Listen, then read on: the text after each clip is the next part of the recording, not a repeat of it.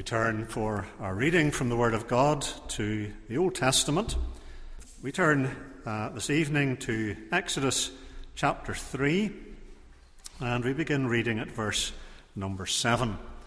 The Lord is meeting with Moses at the burning bush, and the Lord has revealed his presence to Moses. Moses hides his face. He's afraid to look at God, rightly so, in verse 6. In verse 7 of Exodus 3 we read, "The Lord said, I have indeed seen the misery of my people in Egypt. I've heard them crying out because of their slave drivers, and I'm concerned about their suffering. So I have come down to rescue them from the hand of the Egyptians and to bring them up out of that land into a good and spacious land, a land flowing with milk and honey, the home of the Canaanites, Hittites, Amorites, Perizzites, Hivites and Jebusites. And now the cry of the Israelites has reached me, and I have seen the way the Egyptians are oppressing them. So now, go, I am sending you to Pharaoh to bring my people, the Israelites, out of Egypt." But Moses said to God, "Who am I that I should go to Pharaoh and bring the Israelites out of Egypt?" And God said, "I will be with you. And this will be the sign to you that it is I who have sent you. When you have brought the people out of Egypt, you will worship God on this mountain." Moses said to God, "Suppose I go to the Israelites and say to them, 'The God of your fathers has sent me to you,' and they ask me, 'What is his name?' Then what shall I tell them?" God said to Moses, "I am who I am.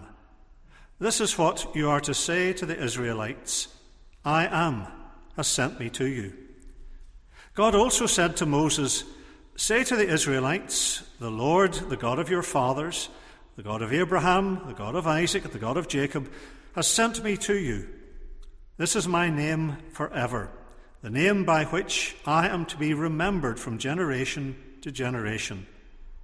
Go, assemble the elders of Israel and say to them, 'The Lord, the God of your fathers, the God of Abraham, Isaac, and Jacob, appeared to me and said, I have watched over you and have seen what has been done to you in Egypt.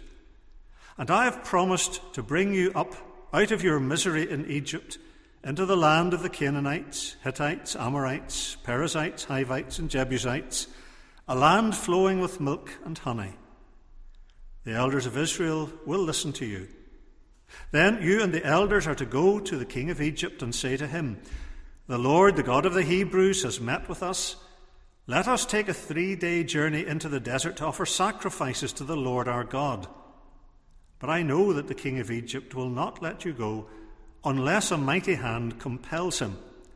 So I will stretch out my hand and strike the Egyptians with all the wonders that I will perform among them. After that, he will let you go. And I will make the Egyptians favourably disposed towards this people, so that when you leave, you will not go empty-handed. Every woman is to ask her neighbour, any woman living in her house, for articles of silver and gold and for clothing, which you will put on your sons and daughters, and so you will plunder the Egyptians." If you're confronted with a task that just seems too big for you to cope with, you don't know how you would ever be able to tackle it, what's your first response? It might well be to make excuses. Now, they may well contain perfectly legitimate questions. What about this? What about this? Things you need to know. Genuine objections and problems that you know need to be dealt with. But sometimes the real issue is that we simply don't want to do the job, or we don't think that we can fulfill the task. And so we try to find ways out of it. And that maybe becomes evident when there's a question raised and it's answered, and there's another question takes its place. And if it's answered, there's another, and it becomes clear after a while, really, that these are excuses. They're not genuine objections and problems.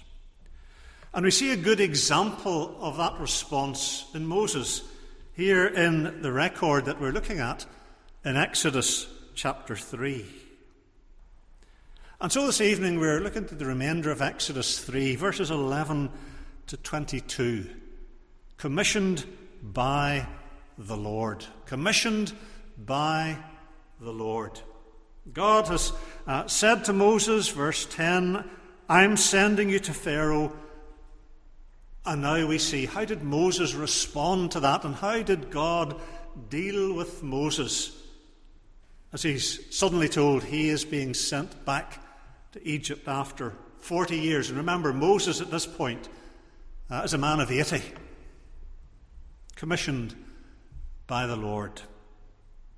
First of all, we see in the record here the promise. The promise.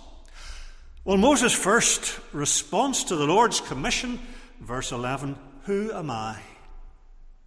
Who am I to be given this work to go down to Pharaoh in Egypt and bring the Israelites out? Who am I? It sounds very different from the 40-year-old Moses that we saw back in chapter 2. The Moses who rushed ahead of God, who struck down the Egyptian without any commission from God. Brash, hasty, self-confident. When you read the account of Israel's history that's given by Stephen in the book of Acts, Acts chapter 7, just before Stephen was executed, Stephen says Moses expected the Israelites to realize he was going to deliver them, and they didn't. Of course they didn't. And it wasn't God's time. So Moses at 80 is very different. Of course, we'd expect that. And that change is good and necessary. The brashness and the self-confidence have gone. But then we listen to Moses discussing this, I might say debating this with God. And persistently what you see is Moses offering excuses. Some of the points he raises and the questions he asks are valid. Some of these are things that Moses knows he's going to have to deal with if he returns to Egypt. But not everything Moses said is wrong. But it becomes apparent that in the end these are excuses. They're a cover for what finally becomes apparent in chapter 4 and verse 13. Please send someone else.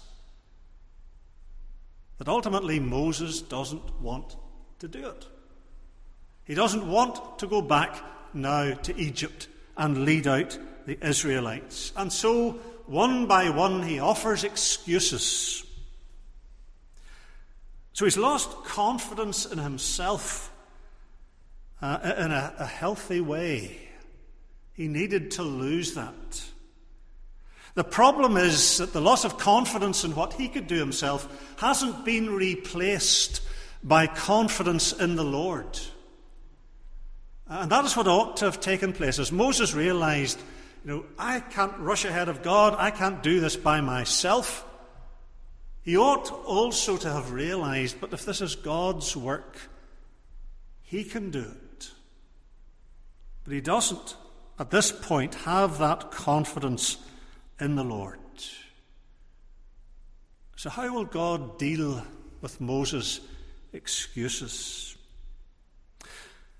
We might expect, if we accept the caricatures of the Old Testament God, the one who's quick to wrath, the one who strikes anybody down with the slightest excuse, if we accepted that caricature of God, we might expect that he'll respond to Moses' excuses with rebuke, with strong words, with wrath. Moses will be in terrible trouble because really he's arguing with God. And yet the Lord's reply is very different. I will be with you. It's a promise. The Lord is dealing very gently and very graciously with Moses. The Lord could have been wrathful, but he's gentle. I will be with you. Promise, an assurance of the Lord's presence with Moses. And not only his presence. If God is with Moses, he's not going to be standing by idly doing nothing.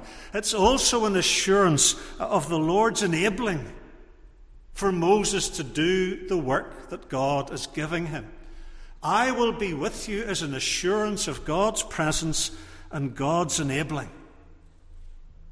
So it's a promise, it's an assurance to Moses. God even gives a sign, a guarantee that the mission on which Moses will set out is going to succeed. When you have brought the people out of Egypt, you, that's you plural, all of you, will worship God on this mountain. There's no possibility of failure. God gives his word to Moses. Promise of his presence, his enabling. There's no doubt about it. And in doing the Lord's work, it's true for all of us, not just for a Moses called to a great work and to lead a nation, but in whatever work the Lord assigns each of us, especially in the work of mission and in gospel work, but in everything we are doing. If we're doing God's work faithfully, we have his promise. Matthew 28:20, where the Saviour says, I am with you always. It's not just with a Moses doing the kind of work to which Moses was called. It's with all of the people of God. We do God's work faithfully. I am with you always, Christ promises. That's as it was for Moses. It's a promise of his presence and his enabling. He'll not simply be there and do nothing, standing idly by. He'll be enabling us to do the work, especially the work of gospel witness. That's the main context there in Matthew 28. Unlike Moses, for us a realization of our own inadequacy, our own insufficiency, ought to encourage us to focus on the Lord's adequacy. It's not by our strength, not by our wisdom, but it'll be by God's strength and God's wisdom. And the Lord is gently leading Moses on to an understanding of that. The promise, I will be with you, gracious and gentle. As often he would say to us, as we perhaps face tasks we don't think that we can cope with, if they're the Lord's work, he says, I am with you always.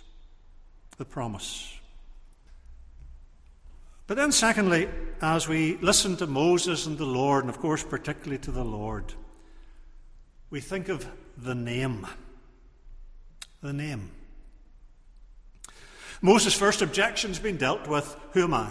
And God says, I'm with you. So that has been dealt with. Moses' next objection envisages the reaction of the Israelites. Go back down to Egypt. He's been away for 40 years. He can remember what happened 40 years before when he made an effort, misguided, but it was an effort to deliver the Israelites. And what did he get? Well, skepticism, rejection, and Moses envisages, when I go down, I say, God has sent me. What are they going to ask? Well, they're going to ask, what's his name? Okay, you say God sent you. Well, what's his name? Here they were in a situation of pluralism in Egypt. Some of the Israelites were worshipping Egyptian gods horrendously. And Moses knows. They'll say, well, what's his name? Okay, prove that God has sent you. Tell us his name. And hence Moses' question, what shall I tell them? What am I going to say when I'm asked the inevitable question? And so God still graciously, gently gives Moses the name that he is to use. Now, we know, we've said it often, of course, names in Scripture are not just labels. They are given for a reason. They may be given because of what parents hope the child will become, or the circumstances of its birth, like Samuel asked of God, and so forth. Names are important for their meaning. Now, if that is true on the human level, how much more is it the case with the names of God? Because the names of God in Scripture are not names that people have made up or devised for him, as the nations, the Egyptians or the Babylonians or whoever, thought up names for their gods. The names of the true and living God are the names he has chosen. And they tell us what we need to know about him. They're descriptions of God by God. And so they're profoundly significant. So what of the name that God reveals here to Moses? Hard to be sure if this was a name that the Israelites had never heard before or had not yet understood the significance of. It doesn't really matter. This is the name that Moses is to use when he goes back down to Egypt. The Lord's response, he gives the name, I am. I am who I am. Verse 14. What are we to make of that? It seems a very odd name, to put it mildly. I am who I am. Or you could also translate it, Hebrew being the sort of language it is, I will be who I will be. That still doesn't take us very far, does it? What's the meaning of the name that God here reveals? Well, there are many things we could say about it. But in particular, first and foremost, I am who I am is the God who really exists. In contrast to the empty idols down in Egypt, or anywhere else for that matter, but Egypt particularly, of course, is in view. Dead idols.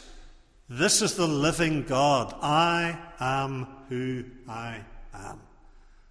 And the gods of Egypt, Ra, Osiris, Anubis, or whoever else it was, they are not. They're nothing. This is the true God. I am who I am. Not only that he exists, but also that he is what we call self-existent. What's that mean? It simply means this is a God who depends on no one and nothing else. As human beings, we all depend on all kinds of people and things to keep us alive and healthy and so on. Even the very origins of our life on earth from our parents, we're dependent. That's part of being human. Here's a God who depends on nobody and nothing. He has not been born of any other deity. His origins are not from some other source. He simply is self-existent, needing no one, nothing, utterly independent of the entire creation. He existed before there was even light, never mind a world or a universe. Self-existent, utterly independent. He's the one who exists eternally. I am who I am.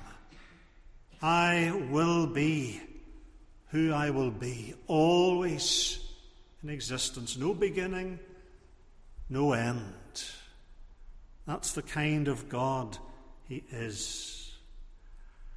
And the God who never changes. That's also part of this name. I am who I am. And I will always be the same God. Immutable, unchanging. What God is today, he'll be tomorrow and the next and the next. We're not waking up someday and discover he's a different God. Always the same. No change in his being, or his perfections, or his purposes, or his promises. It is a very rich name that the Lord gives here to Moses. I am. A name that was so holy in the view of the Jewish people that they wouldn't pronounce it. And eventually they forgot how it was pronounced. When they were reading the scriptures, instead of pronouncing this name, they would put in another word. And they forgot how this is pronounced. Indeed, if you read sometimes modern Jewish translations of the Old Testament, they have here the name. That's it. That's all they will put in. So they forgot how it was pronounced. Probably it was pronounced something like Yahweh. Does that seem strange? And we wouldn't put it in our translations. It would sound so odd to us. But usually you find it in your Bible as the Lord in block capital letters.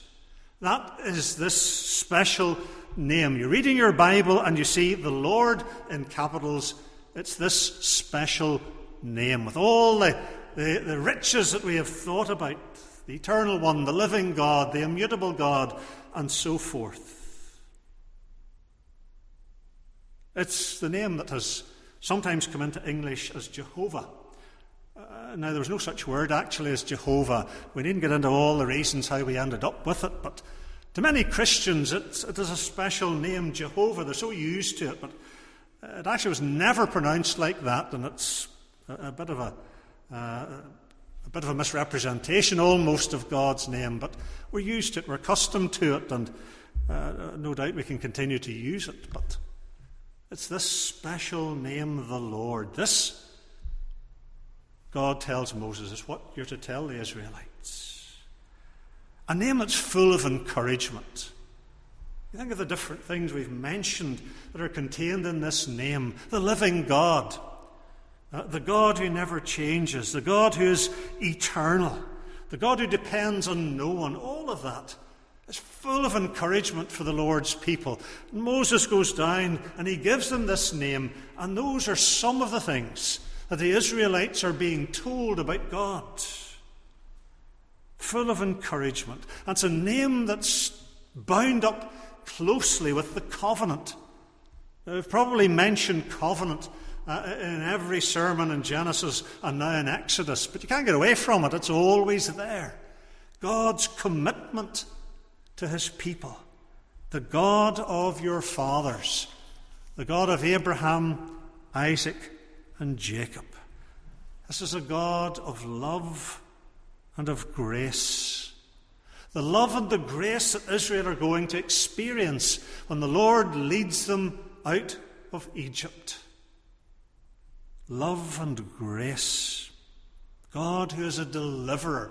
I am who I am is a delivering God. A God of salvation. A God who ultimately delivers in and through Messiah Jesus. The Exodus is a picture. It's a historical event.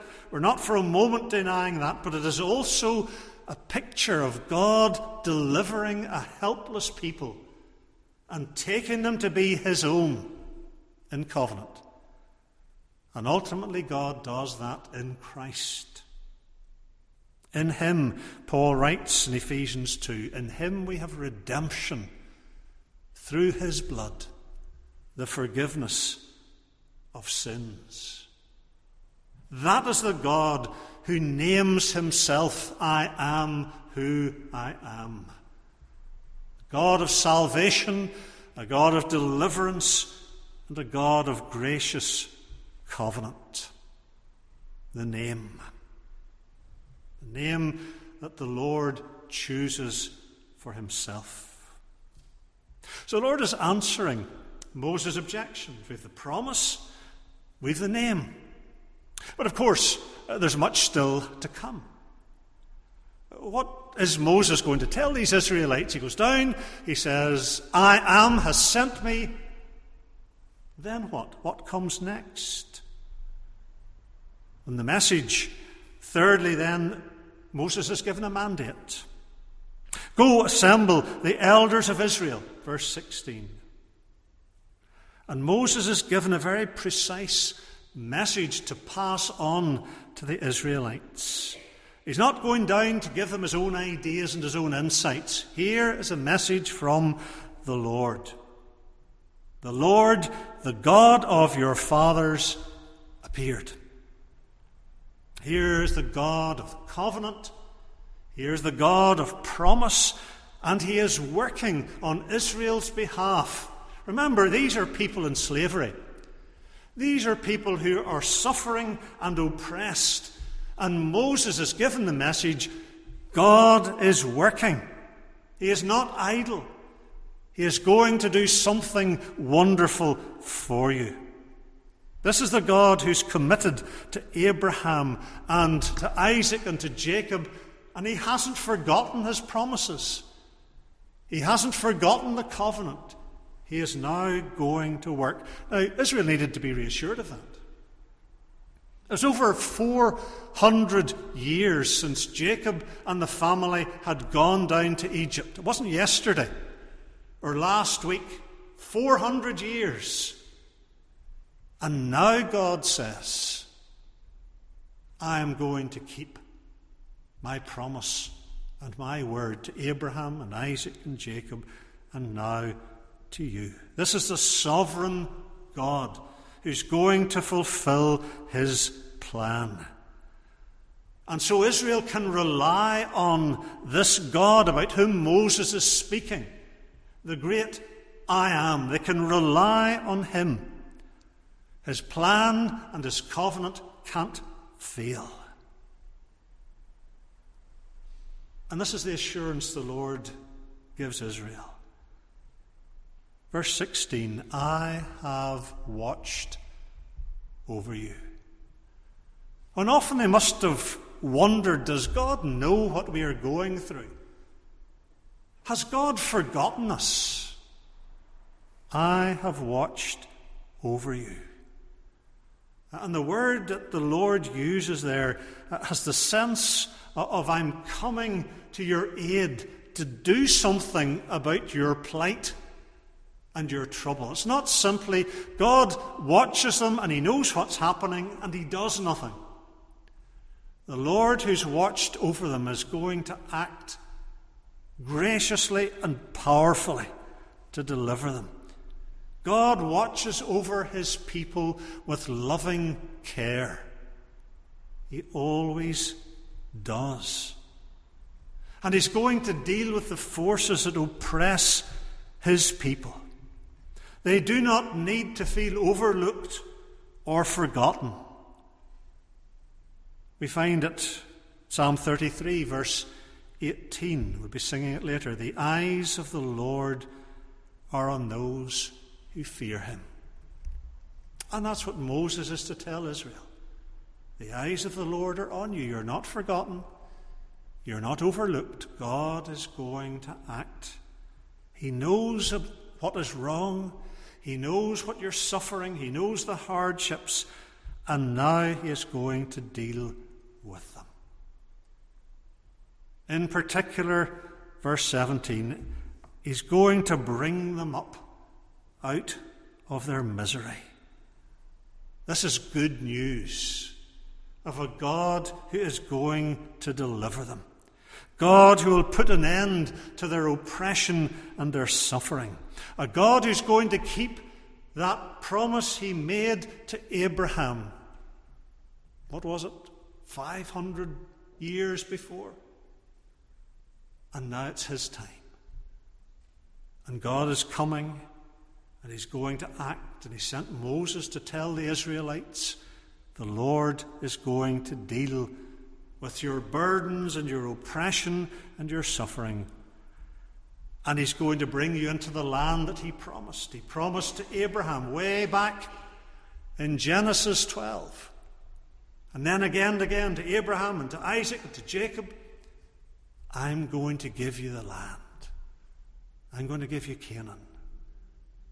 And so the Lord specifies, I'm going to take you there, the land of the Canaanites and the Hittites and all of these different tribes. I'm going to take you there. The time has come. The promise that has been made is going to be kept, because God never fails to keep his promises. And so he's going to bestow rich blessings on these Israelites. They don't deserve it. They can't earn it. It's God's love. It's God's grace to undeserving people. But it's going to be rich, a land flowing with milk and honey. It's first mentioned in the early part of this chapter. Become proverbial. Flowing with milk and honey. That's what God provides. He provides richly for his people. Not a little, not a few drops of blessing and favour, but rich. And again, it's a picture. It's a foreshadowing of greater things to come, of what we have in Christ, the deliverer, the Saviour. The blessings of salvation. The inheritance that Peter writes about in 1 Peter 1. Canaan, the promised land, is just a little foreshadowing of what God's people have in Christ. That's the significance of the land. And you've misunderstood the land in the Old Testament if you don't see that. It's a token and a foreshadowing of all the riches of salvation that will include not just a little piece of territory in Israel, that will include the whole of a new creation where God's people will live forever. All that will be ours in the Messiah, the deliverer. God will keep his promises. Not one of them will fail. The promise, the name, the message, and finally the deliverance. The deliverance. Moses has been given great reassurance. And now he's told, the elders will listen to you. That must have encouraged him. 40 years before, they didn't want to hear. The elders will listen to you. And then Moses is to go with the elders to confront Pharaoh. Now, there's some who speculate that maybe the elders didn't actually go with him. They're never mentioned when Moses and Aaron go to face Pharaoh. Where are the elders? Maybe they were there. They're never mentioned. Maybe they weren't just so keen to go and face Pharaoh, but they're meant to. We need to understand what's happening when Moses and the elders go into the palace and they stand in front of Pharaoh. What's happening? It's a confrontation. And what is at the heart of this confrontation? It's this. Who rules Egypt? Who rules Egypt? That is the question when Moses and Aaron stand in front of Pharaoh and bring God's message. Who rules Egypt? Is it God or is it Pharaoh? And that's the question that's going to be answered in the next chapters of this book. Who rules Egypt? The initial request is for a 3-day journey into the wilderness, and that's going to be refused. And God tells Moses, Pharaoh is going to refuse. Pharaoh will only respond, as the Lord says in verse 19, to a mighty hand. He's going to have to be taken, as it were, by the scruff of his neck and compelled to let the Israelites go. Nothing else will do in the end. And God says, I will stretch out my hand and strike. Verse 20. That is how the confrontation's going to be resolved. Who rules Egypt? And there's only one answer. It's the Lord, the I Am. It's not Pharaoh sitting on the throne. He doesn't rule Egypt. He thinks he does. And you see, in Egyptian thinking, Pharaoh was a god. He was a descendant of the gods. Pharaoh was to be worshipped. So here is a god on the throne in Egypt, Pharaoh, and here is the God of the Hebrews who rules Egypt. And Pharaoh's going to learn the hard way that it's the Lord who rules and who fulfills his purpose. Only the Lord. He will act. He will perform wonders. And we'll see some of them as we come to look at the plagues of Egypt. And one of the significant things about the plagues is each of them was targeting one of the gods of Egypt. The Nile is a god. Okay, we'll turn it to blood. No problem.